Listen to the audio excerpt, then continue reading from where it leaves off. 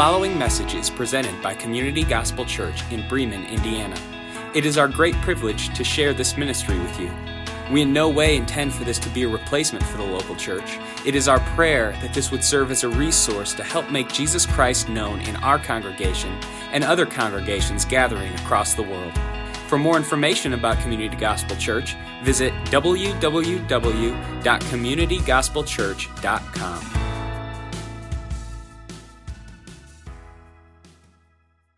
Say, dig up, stupid. 1 Thessalonians chapter 5 is where we're at. We're going to look at verse 12 through 28. This is a really interesting passage of Scripture. Paul's at the end of his letter. He writes to a church gathered in Thessalonica. And these believers, modern-day Greece, if you're wondering kind of like where they're at or where they're located, that's kind of where they're at. And when you get into the last part of 1 Thessalonians, Paul kind of just says everything that he wants to say in a really condensed way. So for my gun guys out there, you know that a .45, for example, will shoot a hole in a target if you're aimed the right way. That's not Paul's weapon of choice here.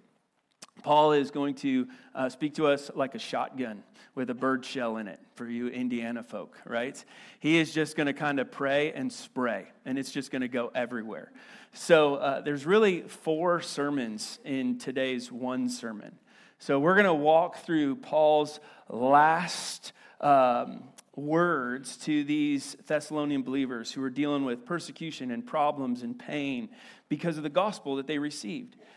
If Jesus has done a great work in your heart, then it should be evident in the work that you're doing out in the world. These Thessalonian believers were so amped up about the gospel of Jesus Christ that it was affecting every area of their life.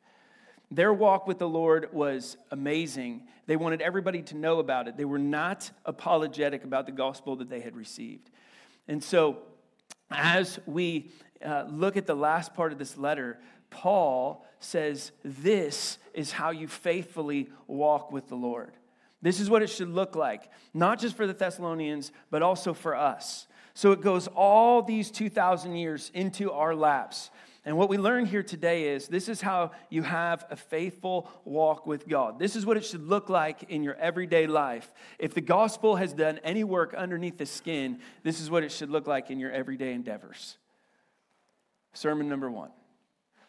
You should respect and honor your spiritual leaders.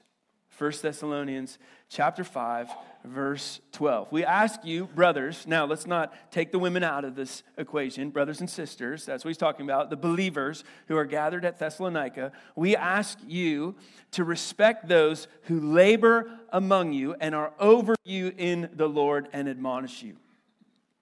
Verse 13.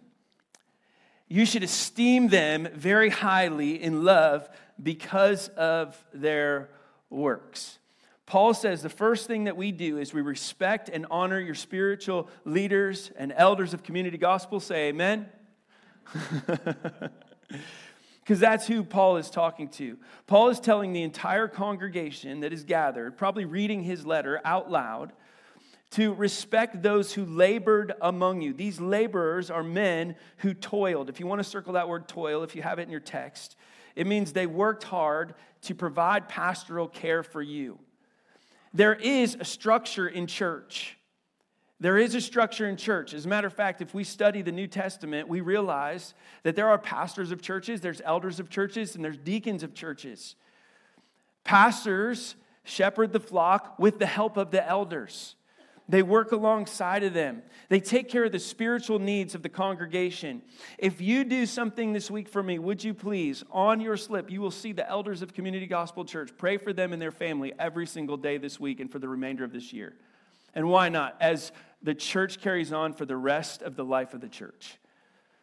We pray for these people because they are taking care of spiritual needs in our congregation. Now, notice it says that they take care of you, but also they labored among you. So these are people who were men in the church, who in their spare time in the early church took care of the congregation, and had full-time jobs outside the church. So Paul says these men are leaders who are over the congregation who do this because they love you.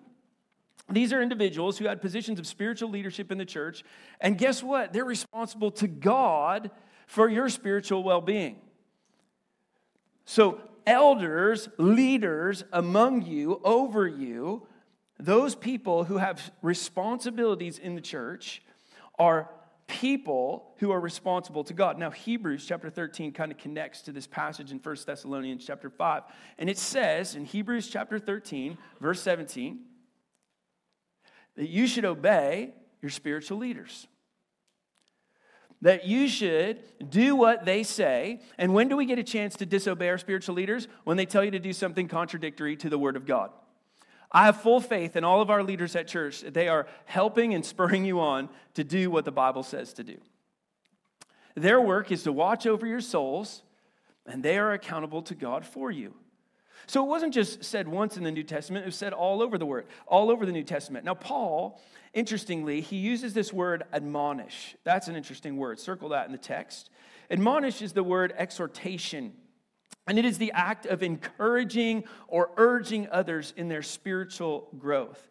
Oftentimes, this is done through teaching or counseling.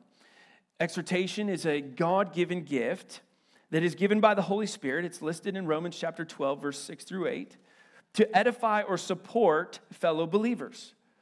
Those with the gift of exhortation build relationships, come alongside people, and model holiness well.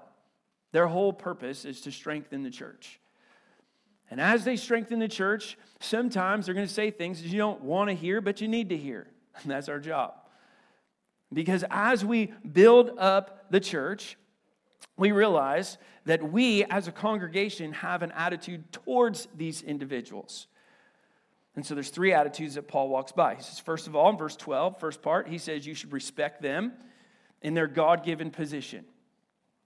You should respect that individual, that they have been given a God-given position. Now, here's the crazy thing about New Testament theology.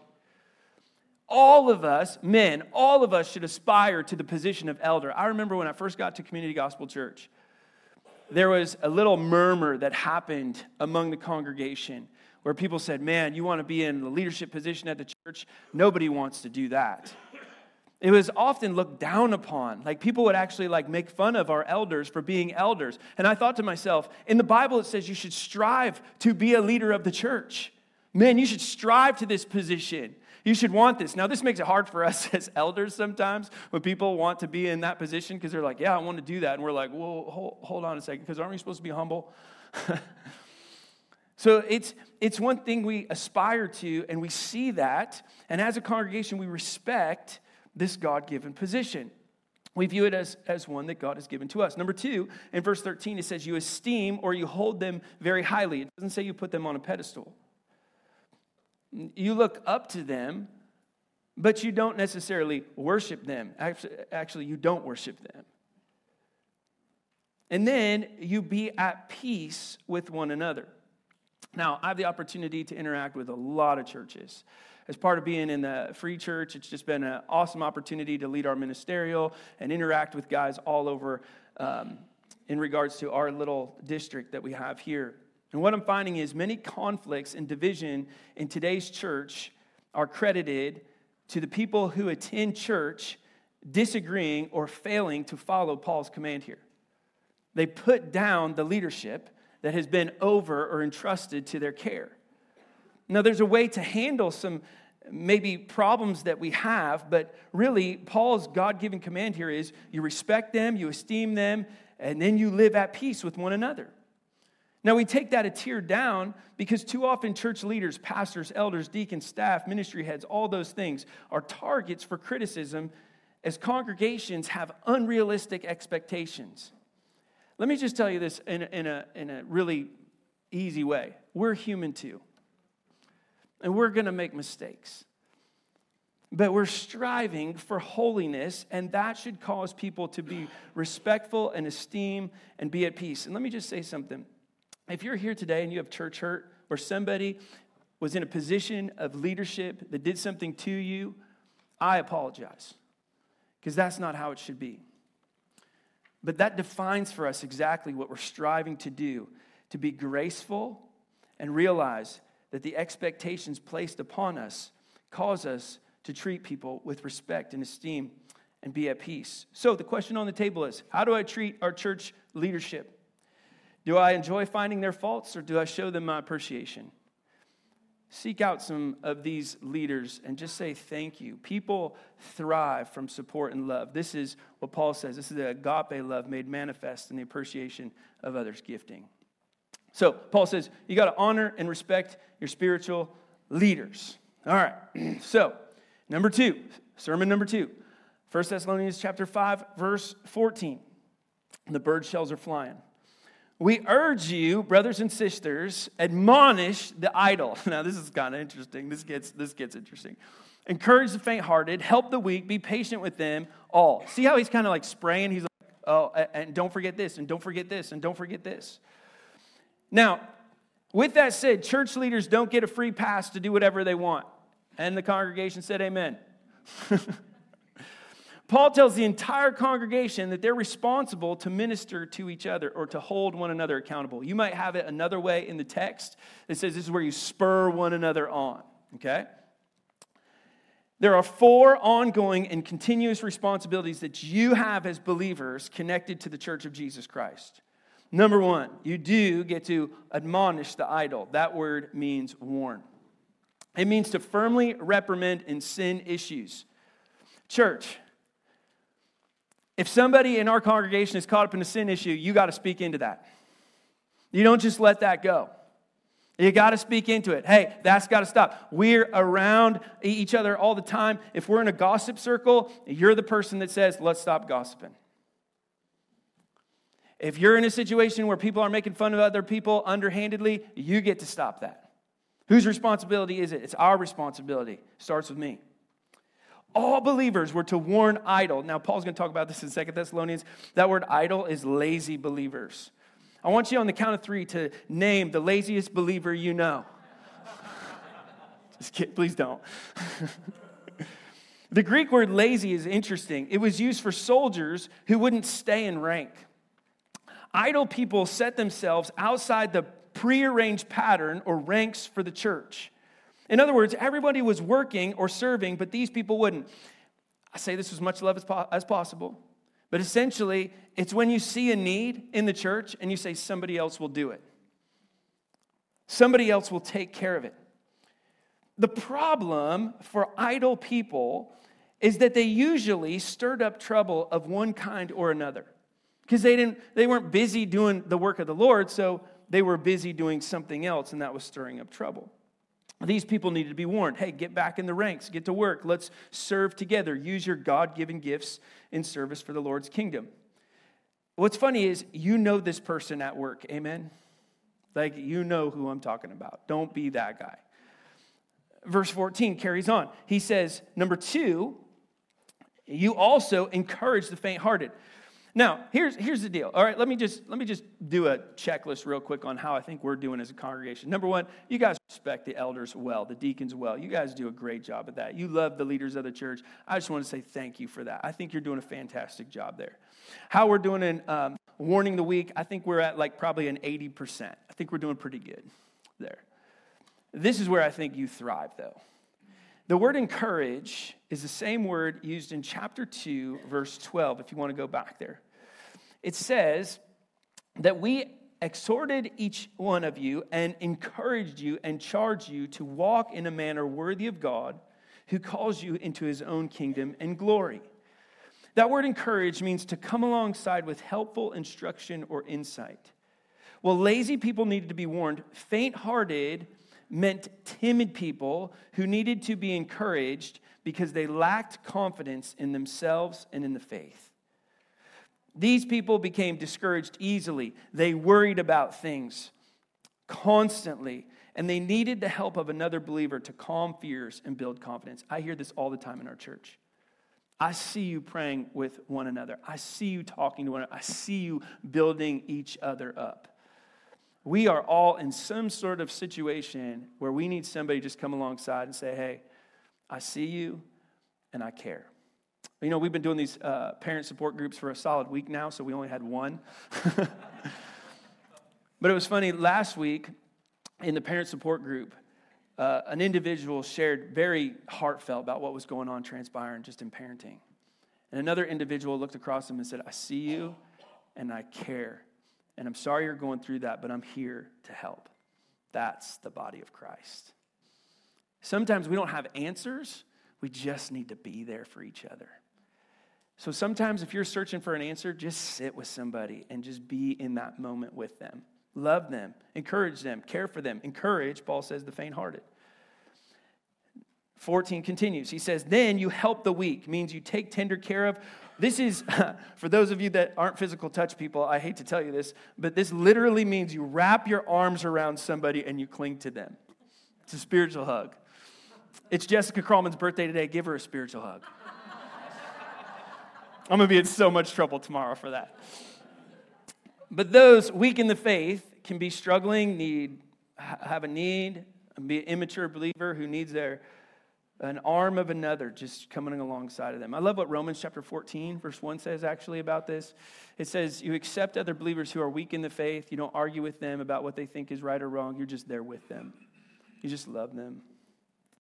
Admonish the idle, encourage the faint-hearted, help the weak. And then, if you pray for patience, you always will get it. So 14 concludes, be patient with everyone. Patience is the glue that holds all these things together. Now, if you want to circle the word patience, patience can be translated long-suffering, and long-suffering is actually an attribute of God that is in Exodus 34 and Psalm 103. It's also a fruit of the Spirit in Galatians chapter 5, and a characteristic of love in 1 Corinthians chapter 13. Since God is patient with people, all believers must strive to be patient with one another. Remember, God's given His Spirit to help us there. I am not patient with people. And so there's a lot of times where I just have to pray, God, through the power of the Holy Spirit, help me be patient with this person. Help me to sympathize, to just be there next to them. Now, Bruce Barton, who's a commentator, I love what he says. He says, don't loaf around with the idle. You warn them.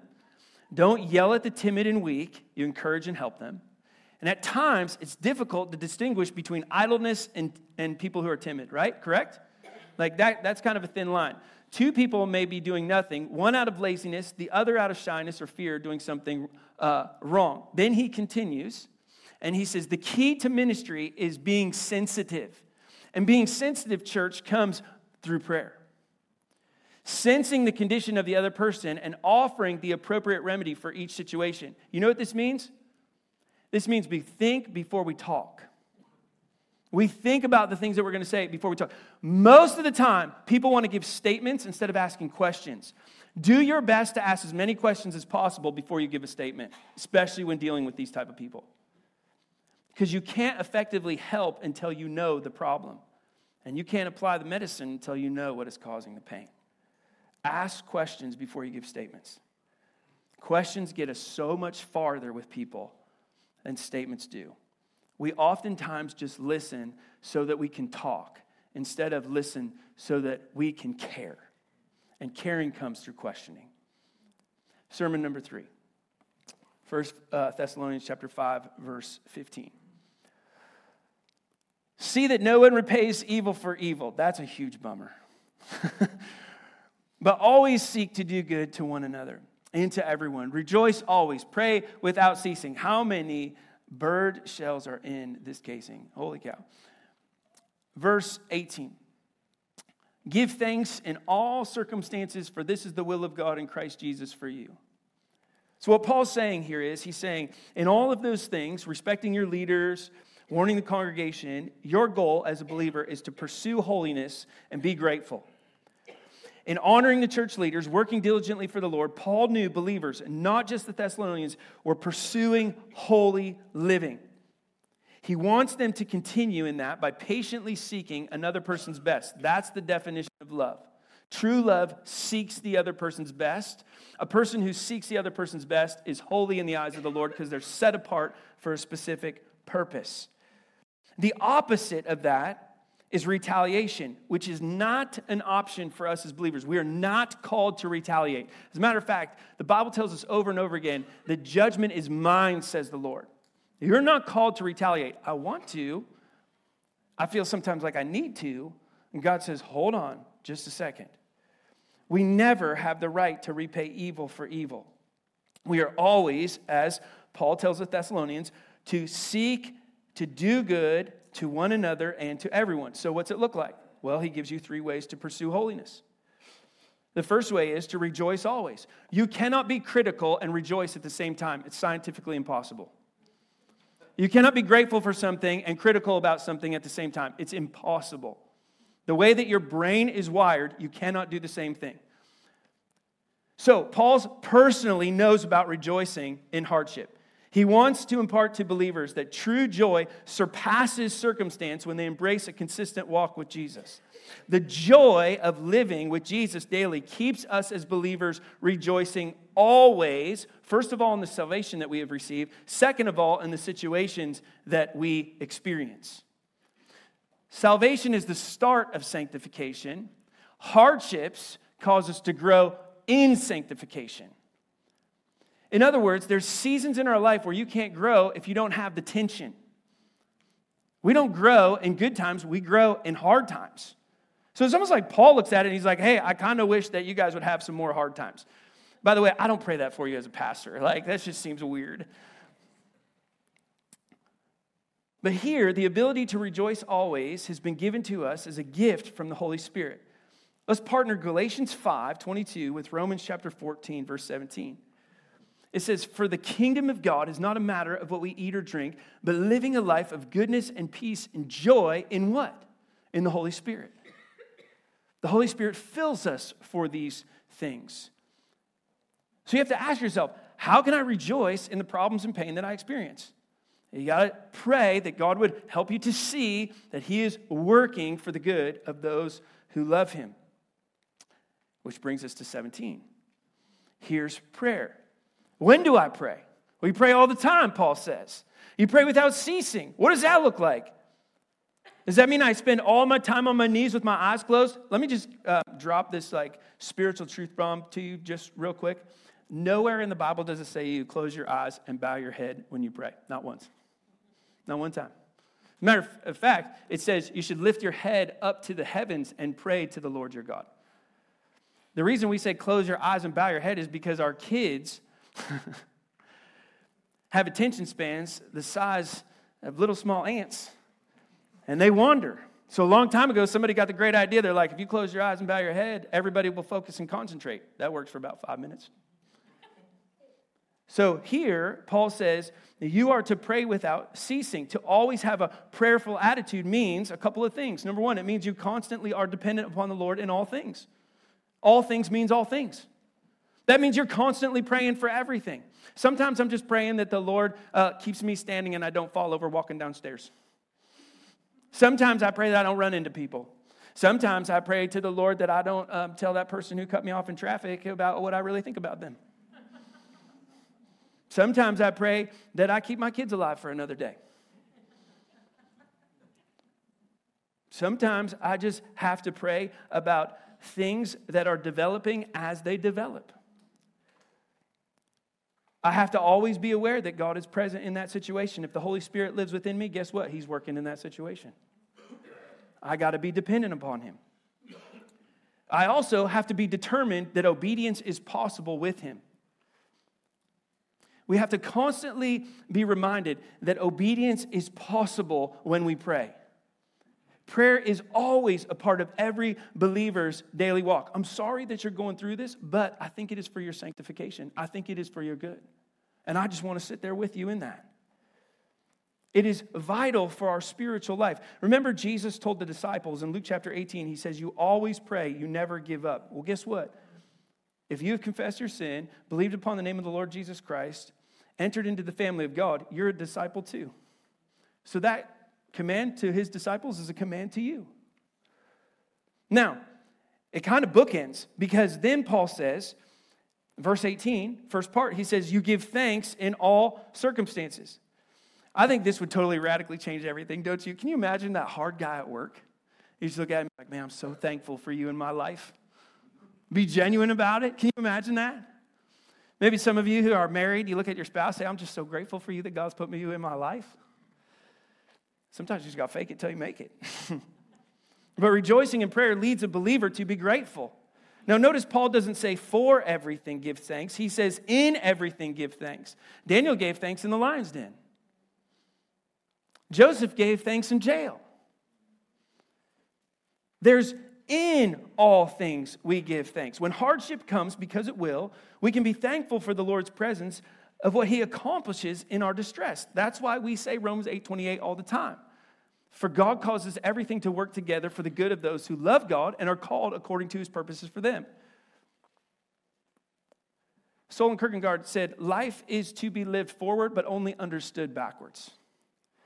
It's the story of Abraham.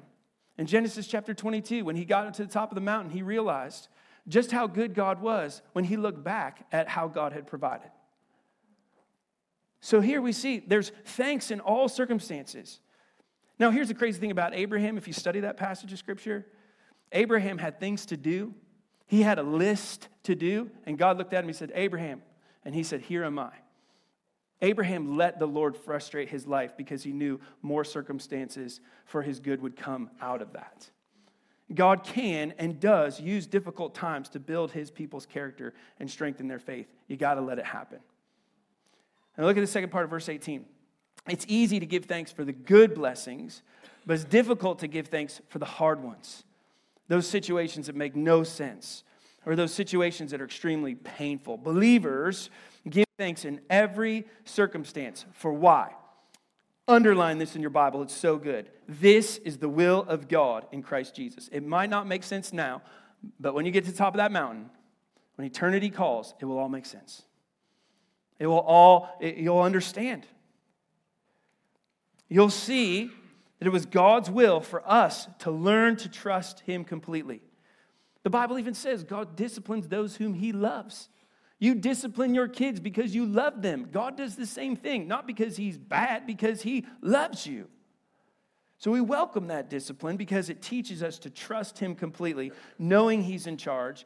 Everything happens for his reasons, whether you see it or not. So to pursue holiness and gratitude in this way, Paul says this is how you're persistent in your faith. Rejoice always, pray without ceasing, give thanks. We talked about it a little bit when we were in Exodus, but how do we grow as believers? Little by little. Little by little we grow. Our faith is a persistent, patient faith. And our confidence does not cease if God's answers to prayer come slowly. You may be praying a prayer right now that you think God is not answering. That's not true. He's like, I just work slower than you do. And that's okay. You got to let him work in his time. A delay may be God's way of working out his will. So when you feel tired, you remember that God is present. He listens, he answers, but it might not always be in the ways that you want. Fourth sermon, submission. 1 Thessalonians chapter 5, verse 19. Do not quench the Spirit. Do not despise prophecies, but test everything. Hold fast to what is good. Abstain from every form of evil. Paul's getting in all of his words. And now, he says, may the God of peace himself sanctify you. There's that word, set you apart for his glory.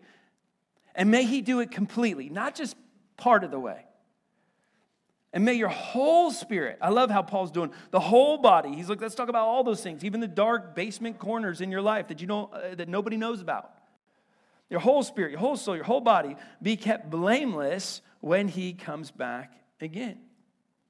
Now, Paul gives 3 really quick commands here. The first command is, don't quench the Spirit. Scripture talks about this all the time. The Holy Spirit's kind of like a flame. I got a joke for that. I'm not going to say it because it's going to offend somebody. So we're just going to let that go. Paul warns the church not to quench or stifle his work. But here's what it looks like to fan the flame. When you fan the flame that God has given to you, this Holy Spirit that has been given to us, that means that you welcome conviction and instruction and discipline into your life. Paul will tell Timothy in 1 Timothy chapter 3:16, he will say, this is how you are successful, the more disciplined you are. Don't quench the Spirit when he disciplines you. Don't quench the Spirit when he convicts you. Don't quench the Spirit when he's working in your life. Number 2, he says, as a matter of fact, test everything. So all these so-called prophets are coming into the church, and there's all these people that said that they had a message from God. Now, you guys probably don't get that. I get this all the time in my life. People are like, God told me. I'm like, oh, hold on a second. Spirit-given prophecies were considered valuable, but Paul said you should test those against Scripture. As a matter of fact, a test for truth and genuineness is found in John's word in 1 John chapter 4, verse 1. It says, beloved, now there's the term of endearment. Beloved, do not believe every spirit, but test the spirits to see whether they are from God. How do you do that? With his word. For many false prophets have gone out into the world. They still are there today. And here's the test. You got to check, first of all, to see if their words match God's word. You should be doing that to me every single Sunday. You should be looking at me every single Sunday. Is Pastor Jordan, is he saying what God's word says, or is he saying his own personal opinion? Then he says, check to see if this person is committed to the body of Christ, which is the church. A lot of people get messages from God that don't love the church. You don't love the church, you didn't get a message from God. That doesn't work that way. And then you check to make sure that person's lifestyle is manifesting fruit. There's a lot of people out there who have messages from God, who have horrible mouths, who have very adulterous lifestyles, who are extremely discourteous to people who are in their life. That's not how it works. You got a message from God. Your lifestyle better match up. So Paul's saying, hey, you're taking some of these things at face value. The people who are talking to you, they're not even manifesting fruit. The most important test of all, though, is what a person believes about Jesus Christ. I just read this the other day. This guy had a great quote. And then I went and did a deep dive on him. And you deep dive on somebody, man, that gets real fast. There's some websites from like 1960 that are still out there. And there was no websites in 1960, so just... I don't know if you caught that or not, but yeah. And I started reading this person's resume. Got to the bottom of the resume, and I realized this person didn't even believe that Jesus was God. What are we doing? That's not true. That can't come. That's not truth.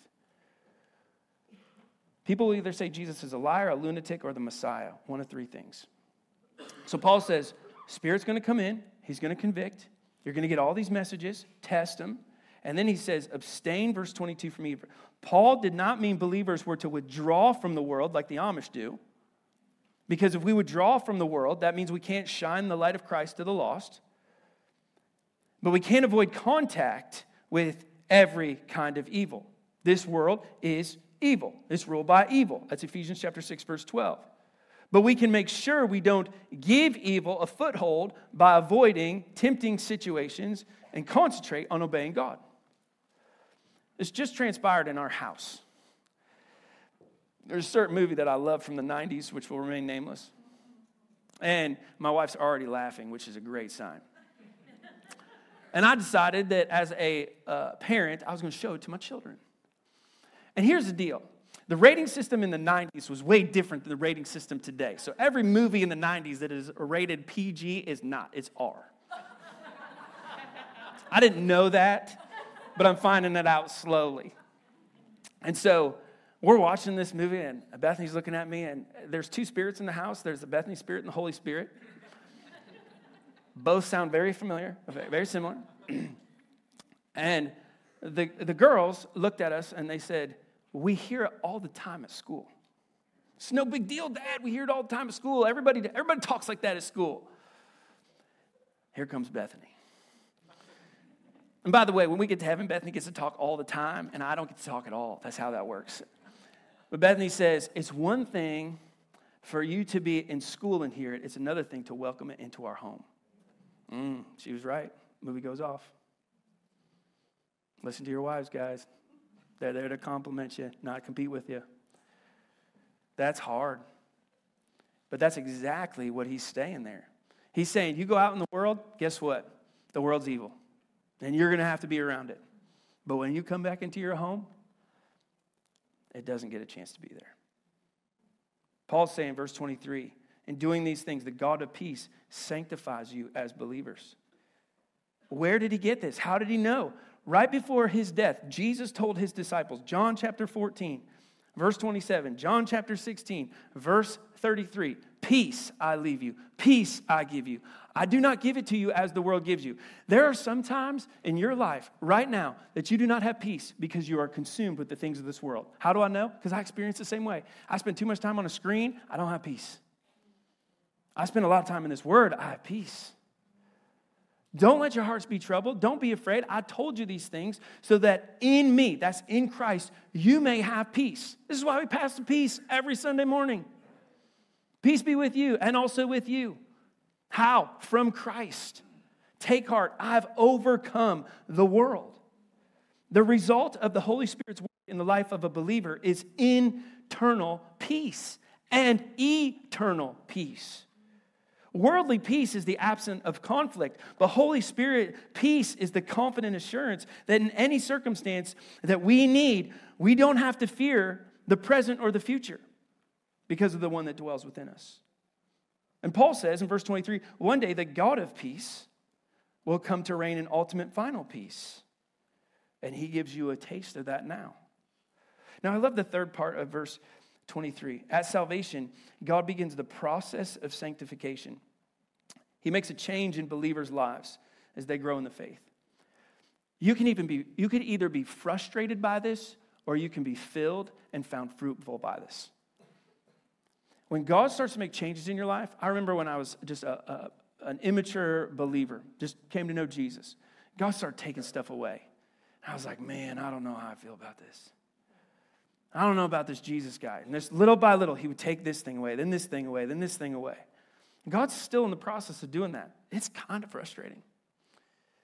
But if life is to be lived forward, but understood backward, every time I get forward with God taking something away, I find fruit looking backward. So Jesus said, you are to be perfect even as your Father in heaven is perfect.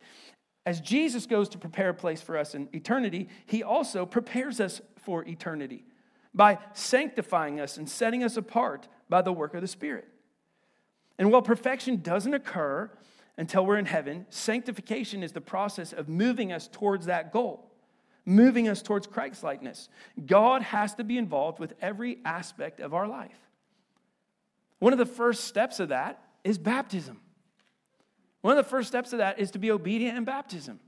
Some of us need to get baptized. That's a step of faith. We're having a baptism on Thanksgiving. What better way to celebrate Thanksgiving than throwing you under some water? And then after baptism, we're called to be present at church. We're called to be a part of the body of Christ. We're called to spend time in his word. We're called to pray. We're called to fellowship. And you can either be frustrated that God is rearranging your priorities, or you can be filled. But you got to let him do it. Now, the best part is he closes after all 4 sermons with verse 24. And he says, he who calls you, I love this. He says, he who calls you is faithful.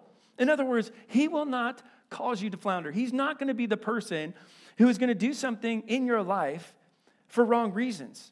He will do it because he is faithful. He will surely do it. Paul says it twice. So brothers, he says, as a church, as you do all 4 of these things, he says, pray for us because we can't do it by ourselves. And then I love this. This is going to be our doxology today. As everybody goes to the left or the right, greet all the brothers with a holy kiss. We'll bring that one back. What he's saying here is, he's saying, you got to pursue being in the family of God.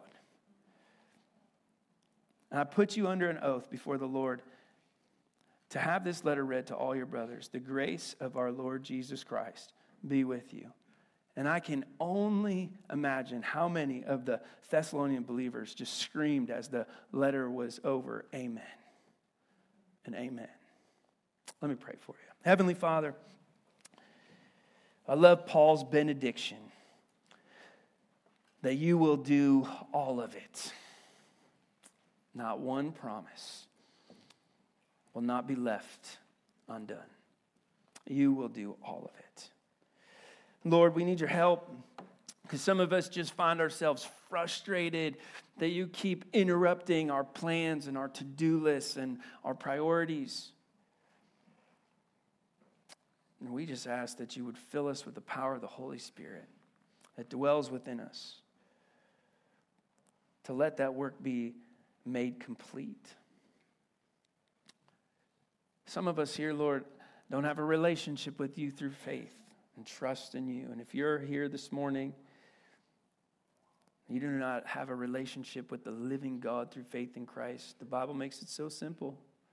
Say, God, I acknowledge that I'm a sinner. I need a Savior. I believe that Jesus' blood covers my sin. Come into the family of God. So many of us have done that, Lord. And yet there's a lot of us who are still trying to work for our salvation. We're still trying to work to be in your good grace instead of seeing every opportunity that we have in this earth entrusted to our care is not an act of works, but it's an opportunity, an obligation to worship. And so we ask that you would help us to worship this week by the grace that we have received, that we would pray for one another, support one another in that agape love, the love that we've accepted through Jesus Christ. God, help us to be faithfully walking with you, to have just that closer walk with you, to be dependent on you, to pray to you in all seasons, realizing that, yes, it is true. You are working for the good of those who love you. Do a great work in our lives based off of your word, your truth, as we strive to live this out this week. It's in your name we pray. Amen. Thank you for listening to the Community Gospel Church podcast. If you would like to support this ministry financially, simply log on to communitygospelchurch.com and click the Contribute tab.